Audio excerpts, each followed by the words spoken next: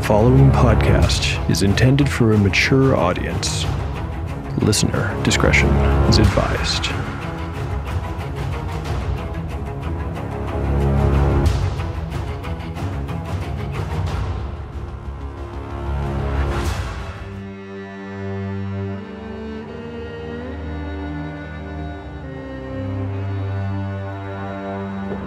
Welcome back to Tale of the Manticore. Like the creature from which it takes its name, Tale of the Manticore is a mashup, a crossbreeding between two different species of storytelling. Here you will find the unpredictability of old-school paper and dice games with the storycraft of a dark fantasy novel. No character is sacred, and no character will be spared if the dice decide their fate is at hand. The dice determine all. According to lore, the tale of a manticore is barbed with cruel iron spikes. There will be much pain in the days ahead.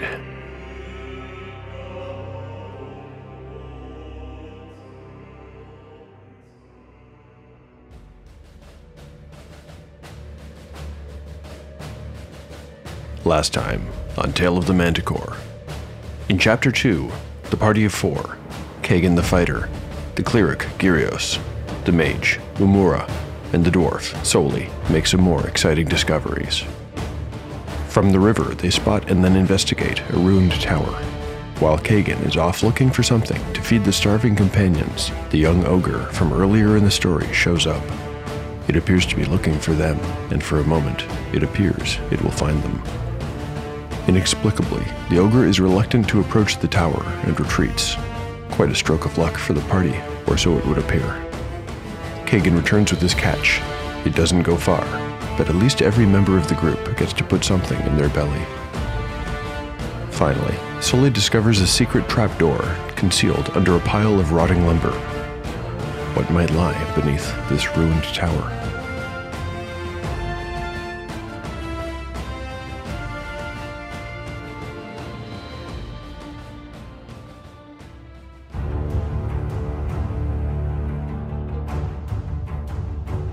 Chapter 3, Part 1, Day 2, Afternoon. Party status: Soli, 8 of 9 hit points. Kagan, 7 of 8 hit points. Umura, 5 of 5 hit points. Gyrios, 7 of 7 hit points. Spells available. Umura has memorized Shield.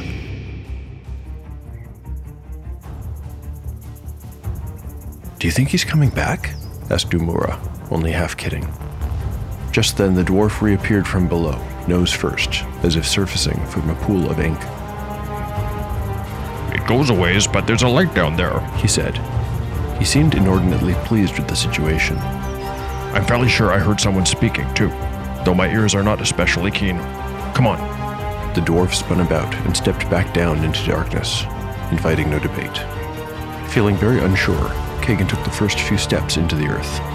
It was as though he were stepping into his own tomb, but he trusted the dwarf and swallowed his fear.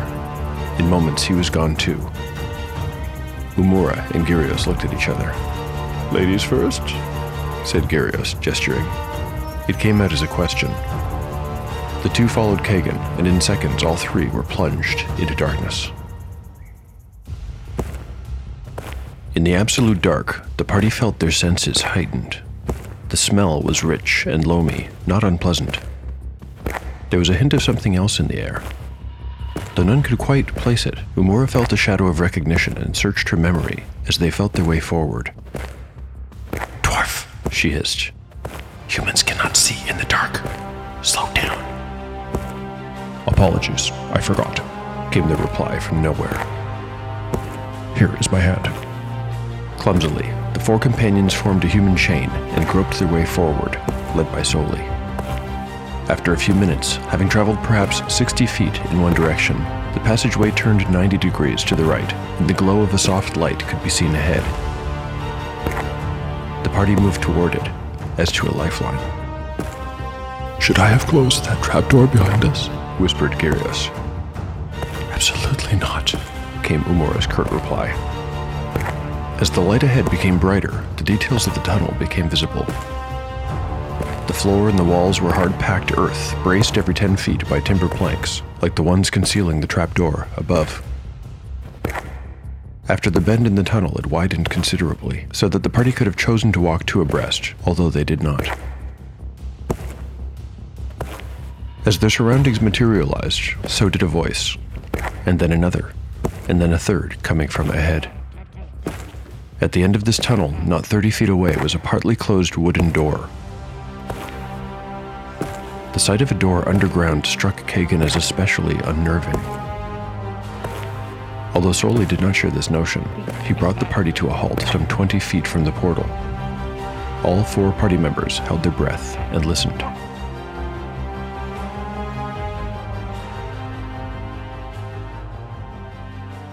Human, you say 1 coin's man, 2 coins women.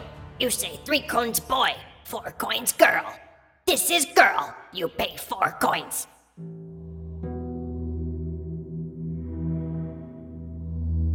Between the lines.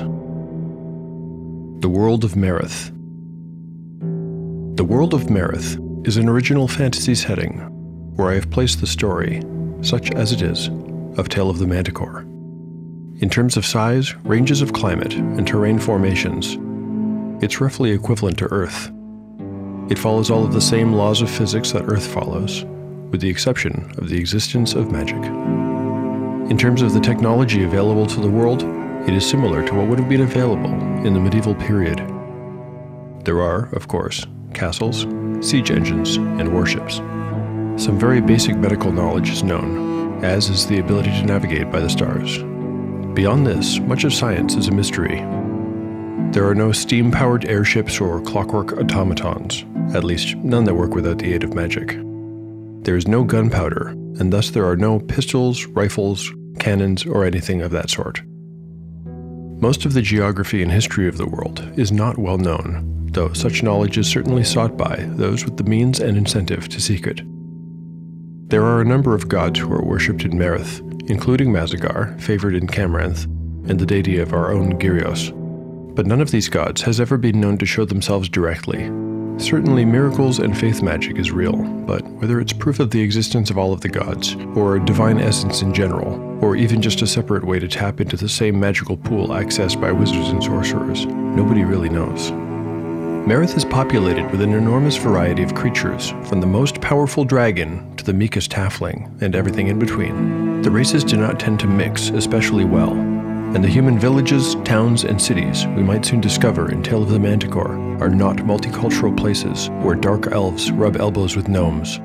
No, the races tend to stay apart, and so elves and halflings are very rare indeed, in the location where we have begun our tale at least.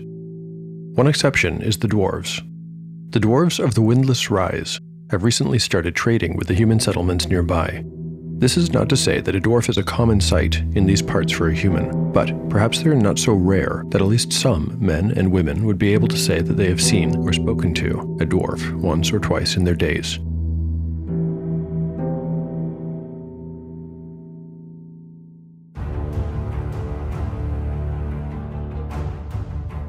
Part 2. Day 2. Afternoon. Human, you cheat! Shrieked the voice. No, you pay now or die. Those are goblins, whispered Umura, tucking a loose strand of hair behind her ear. Nervously, I recognized one of the words. Go back, Soli hissed, waving back toward the entrance to the tunnel. Go back, go back.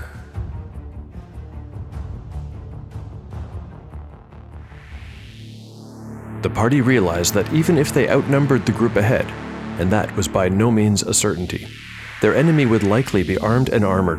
To attack, even with surprise, would be foolish. The companions slowly backed away from the door, careful to remain silent. A luck roll is required for the party to escape undetected. I think they have a fairly good chance of making it, so I will rule that they need a 6 or better on a d20. Here's the roll. Oh dear, it's a 5. It seems the party's luck has run out. Gyrios has stumbled over a protruding root in the hard dirt floor of the tunnel. While throwing out his hands to break his fall, his makeshift weapon clatters to the ground. The noise is not much, but it's enough to give them away. The talking on the other side of the door has ceased.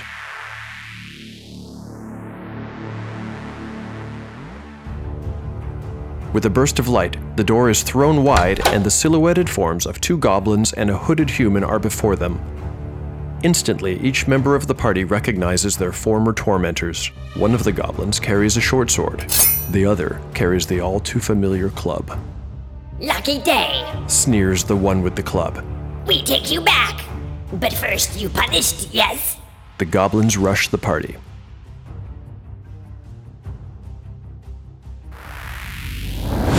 Entering combat.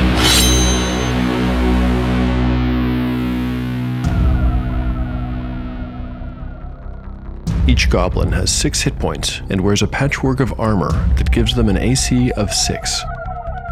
They deal 1 to 4 and 1 to 6 points of damage with club and short sword, respectively. They have a morale of 10. The human with them is more dangerous, however. He is a 2nd-level magic user named Dermond. Dermond has 7 hit points and, in simple robes, an AC of just 9. He does have 2 first-level spells at his disposal, however, and he is more than willing to use both of them. Initiative. The goblins. A 5. The party. A 4. The enemy wins. The goblins think this will be an easy fight. Sully and Kagan are in front and will receive the brunt of their attack. The goblin with the club has chosen Sully as his target. Yeah! Sully has an AC of 9, and the goblin needs a 10 to hit him. A 9. The goblin has just missed, and his club whistles past Sully's nose. The goblin with the short sword attacks Kagan. It also needs a 10 to hit Kagan's AC of 9. The roll. An 8. Another miss. Dermond wastes no time. He casts his first spell at Kagan. Kagan's saving throw against spells is a 16. The roll? A 3. A pure white flash explodes into Kagan's vision as the spell of light strikes him. Kagan howls in pain and surprise. His free hand goes to his face, but there is no escaping the searing light. Kagan is now blinded and fights at a -4. Now it's the party's turn. Sully returns the attack on the goblin with a club. The goblin's AC is a 6, and Sully needs a 13 to hit him. The result? A 9. Sully's makeshift weapon whistles past the goblin's face. Kagan also tries to connect. Normally, he needs a 12, but because he's blind, he'll need a 16. An 18! Kagan has connected with his dagger for a total of 2 damage. Umura and Gyrios would like to get into this fight, but they cannot reach the goblins or Dermond because the tunnel is so narrow. Gyrios is outraged by his enemy's use of light as a weapon and views it as a sacrilege. He yells curses at the enemy spellcaster. At this point, Umura can only look upon helplessly. Round 2. Initiative. The goblins roll? A 5. The party? A 3. The goblins win. Kagan, suddenly blinded, rays of light beaming from his eyes, casts about wildly, sending dazzling shadows and shapes racing up and down the walls.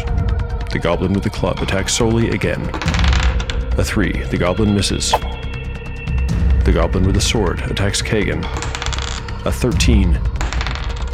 The goblin has nicked Kagan across the forearm for 1 point of damage. Kagan has 6 hit points left. Dermond, for his turn, commands the party to surrender. Surrender and you'll be spared. Now it's the party's turn. Sully swings his makeshift weapon. A 2. Not even close. Kagan attacks. A 16. That's just enough. He stabs wildly forward and strikes for a second time. He does 3 points of damage. The goblin now has just 1 left. Black blood is dripping from a pair of deep cuts in the goblin, and it can barely remain standing. Gyrios responds to Dermond's command. We'd rather die than surrender. Umura, for her turn, considers casting her single spell of Shield, but decides to wait. Round 3. Initiative. The goblins roll? A 3. The party? Gets a 4. This time, the party wins. The goblins realize this fight won't be so easy after all, and they hesitate. Soli attacks his goblin. He needs a 13. A nat 20! Soli cracks the goblin over the head with his improvised staff. He does maximum damage plus another roll. Too bad he's using such a weak weapon. He does 3 points. This goblin is hurt bad. Kagan attacks his goblin. A 13, minus 4. He just misses. Umura and Gyrios continue to watch from the back, hoping for an opportunity to help. Now it's the goblin's turn. The goblin with a club attacks Soli. A 6. That's a miss. The goblin with a sword attacks Kagan. Die, human. With an 11, the goblin catches him across the knee. Kagan almost falls, but keeps his balance somehow. The goblin has done 3 points of damage. Kagan has only 3 hit points left. Dermot, for his turn, pulls out his dagger and takes aim at Gyrios. He says, Last chance. You can't win here. Round 4. Initiative. The goblins roll. A 4. The party. A 3. The goblins win. Kagan has been staggered by the goblin's blow and almost loses his footing. It seems the tide has turned against them. Soli is attacked. With a 7, Soli manages to parry the blow with his staff. The goblin with the sword attacks Kagan. Only a 6. This goblin is very weak now, and his swing is easily blocked. Dermot, for his turn, decides to taunt the party a little more. If that's the way you want it, you'll suffer. Dermot begins to cast a spell. Now it's the party's turn. Soli attacks his goblin. A 16, that's a hit. After parrying the goblin's attack, Soli manages to get in close and slams the butt of his makeshift staff into the goblin's face. For 2 points. The goblin has now only 1 hit point left. Kagan attacks his goblin. A 5 is a miss. Both combatants are exhausted and near death. Umura, recognizing that the enemy wizard is about to cast a spell, throws her stick at him in order to break his concentration. She needs a 13 to hit him. 6, that's a miss. Round 5. The goblin's initiative. A 2. The party rolls. A 1. The goblins win. I'll rule that the goblins will need to make a morale check now, since they're down to 1 hit point each. Their roll. A 7. The goblins will stay and fight. The goblin with a club on Soli. A 4. That's a miss. The goblin with a sword attacks Kagan. A 13. The goblin connects. Kagan is an easy target now. The goblin does 2 points of damage. Kagan has 1 hit point left, and 1 more strike will kill him.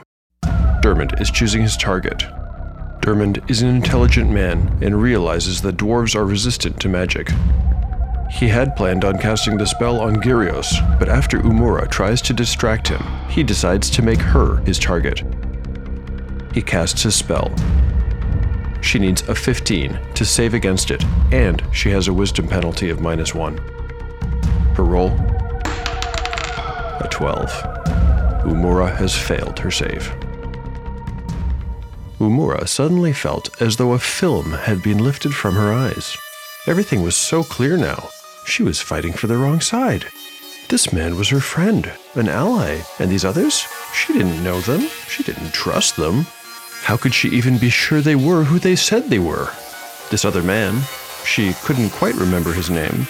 It was probably all the confusion going on. He had tried to end the violence when Gyrios had threatened him. Gyrios had cursed him. There was only one reasonable thing to do. She must protect her friends. Umura lunged at Gyrios. She had no weapon, but she would scratch his eyes out if she could. Gyrios has an armor class of 9, and Umura needs a 13 to hit him. The roll? A 19! Umura rakes him across the face with her fingernails for 1 point of damage. Gyrios is taken completely by surprise. His arms go up to ward off the ferocious attacks from this apparently crazed woman. Soli attacks the goblin with a club. A 9, that's a miss.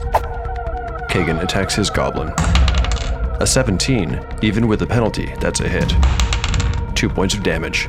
Kagan shoves his dagger straight ahead and it finds the goblin's throat.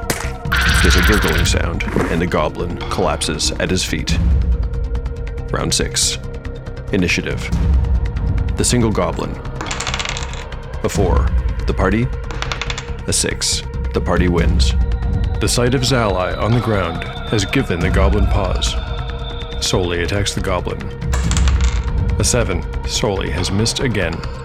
Kagan. A 6. Kagan misses 2. Umura, like a wild animal, attacks Gyrios with her fingernails. A 1. That's a critical miss. Umura will miss her next turn as well. Gyrios is not sure what to do, but instinctively he fights back and swings at Umura with his stick. A 14. That's a hit. For 2 points of damage.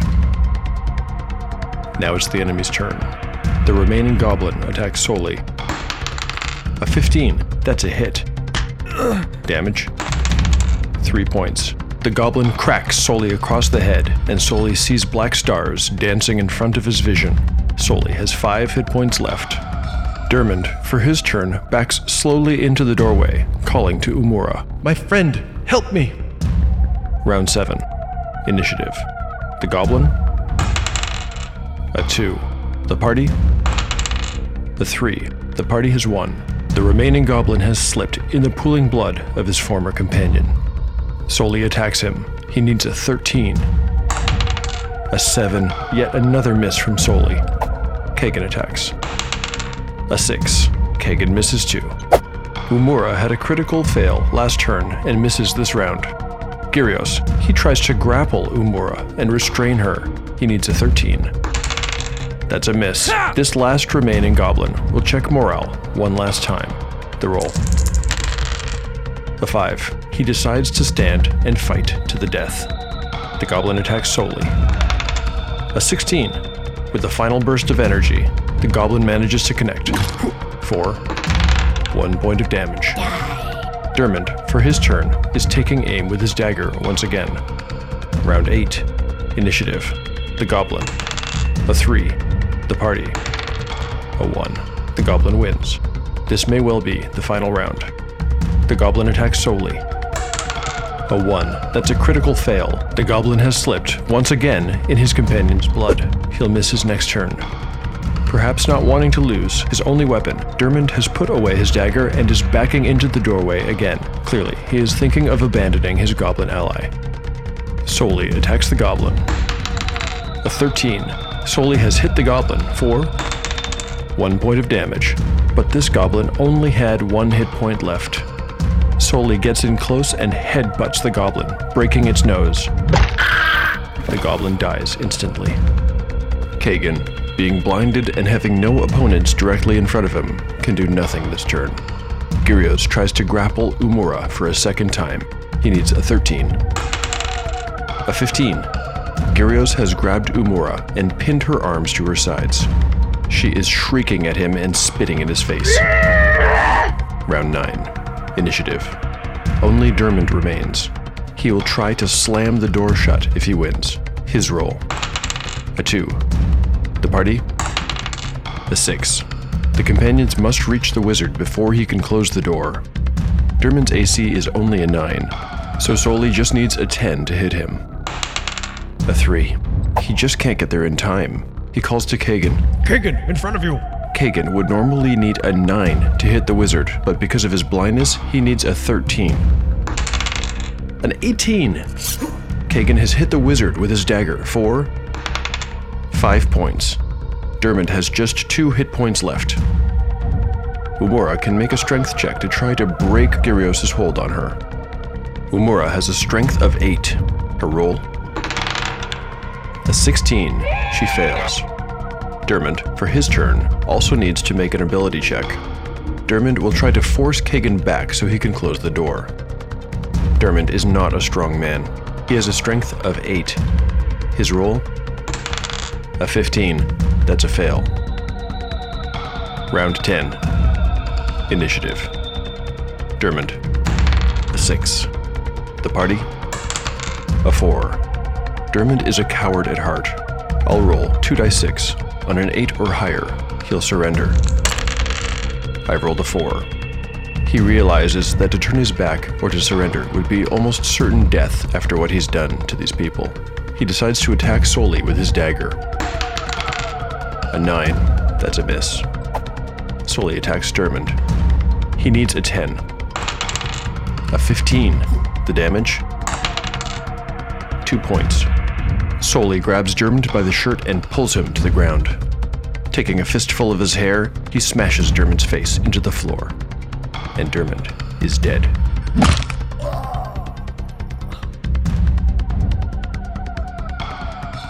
Instantly, Umura is released from the spell. Charm Person. Gyrios does not know this and maintains his hold on her.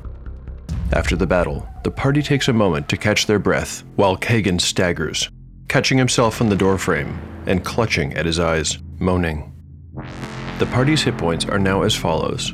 Soli, 4 hit points out of 9. Kagan, 1 hit point out of 8. Gyrios, 6 out of 7.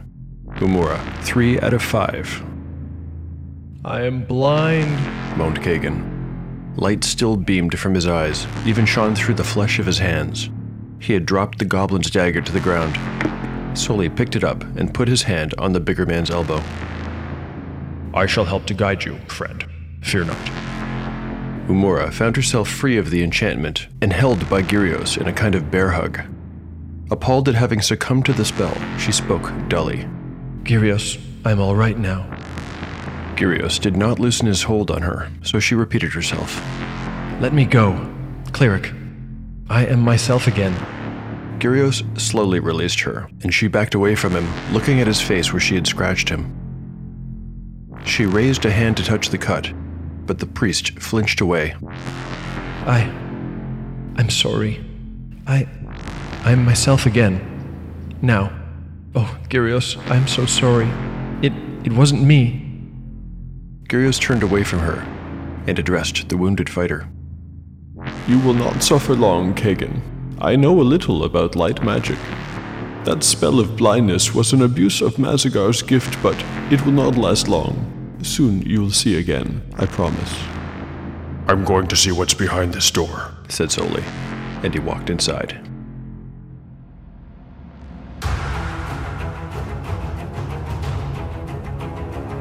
Thank you for listening to Tale of the Manticore. You have been listening to the remastered version of this episode. If you enjoy what you've heard, please consider leaving the show a 5-star review on iTunes. It helps a great deal. For show notes, more behind-the-scenes info, rants, and random thoughts, please visit taleofthemanticore.blogspot.com. The story continues in the next chapter of Tale of the Manticore, the story where chaos rolls.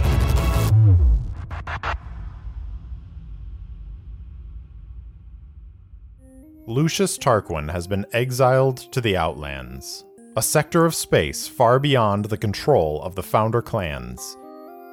Taking a job to deliver an important data packet to a renowned shipbuilder on the desert world Rampart, Lucius enters a world of danger, adventure, and discovery.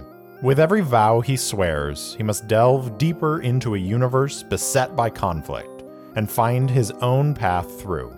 I'm Steve Morrison, writer and game master, and in Season 1 of my solo RPG podcast, Errant Adventures, I chronicle the journey of Lucius Tarquin as I play Ironsworn Starforged.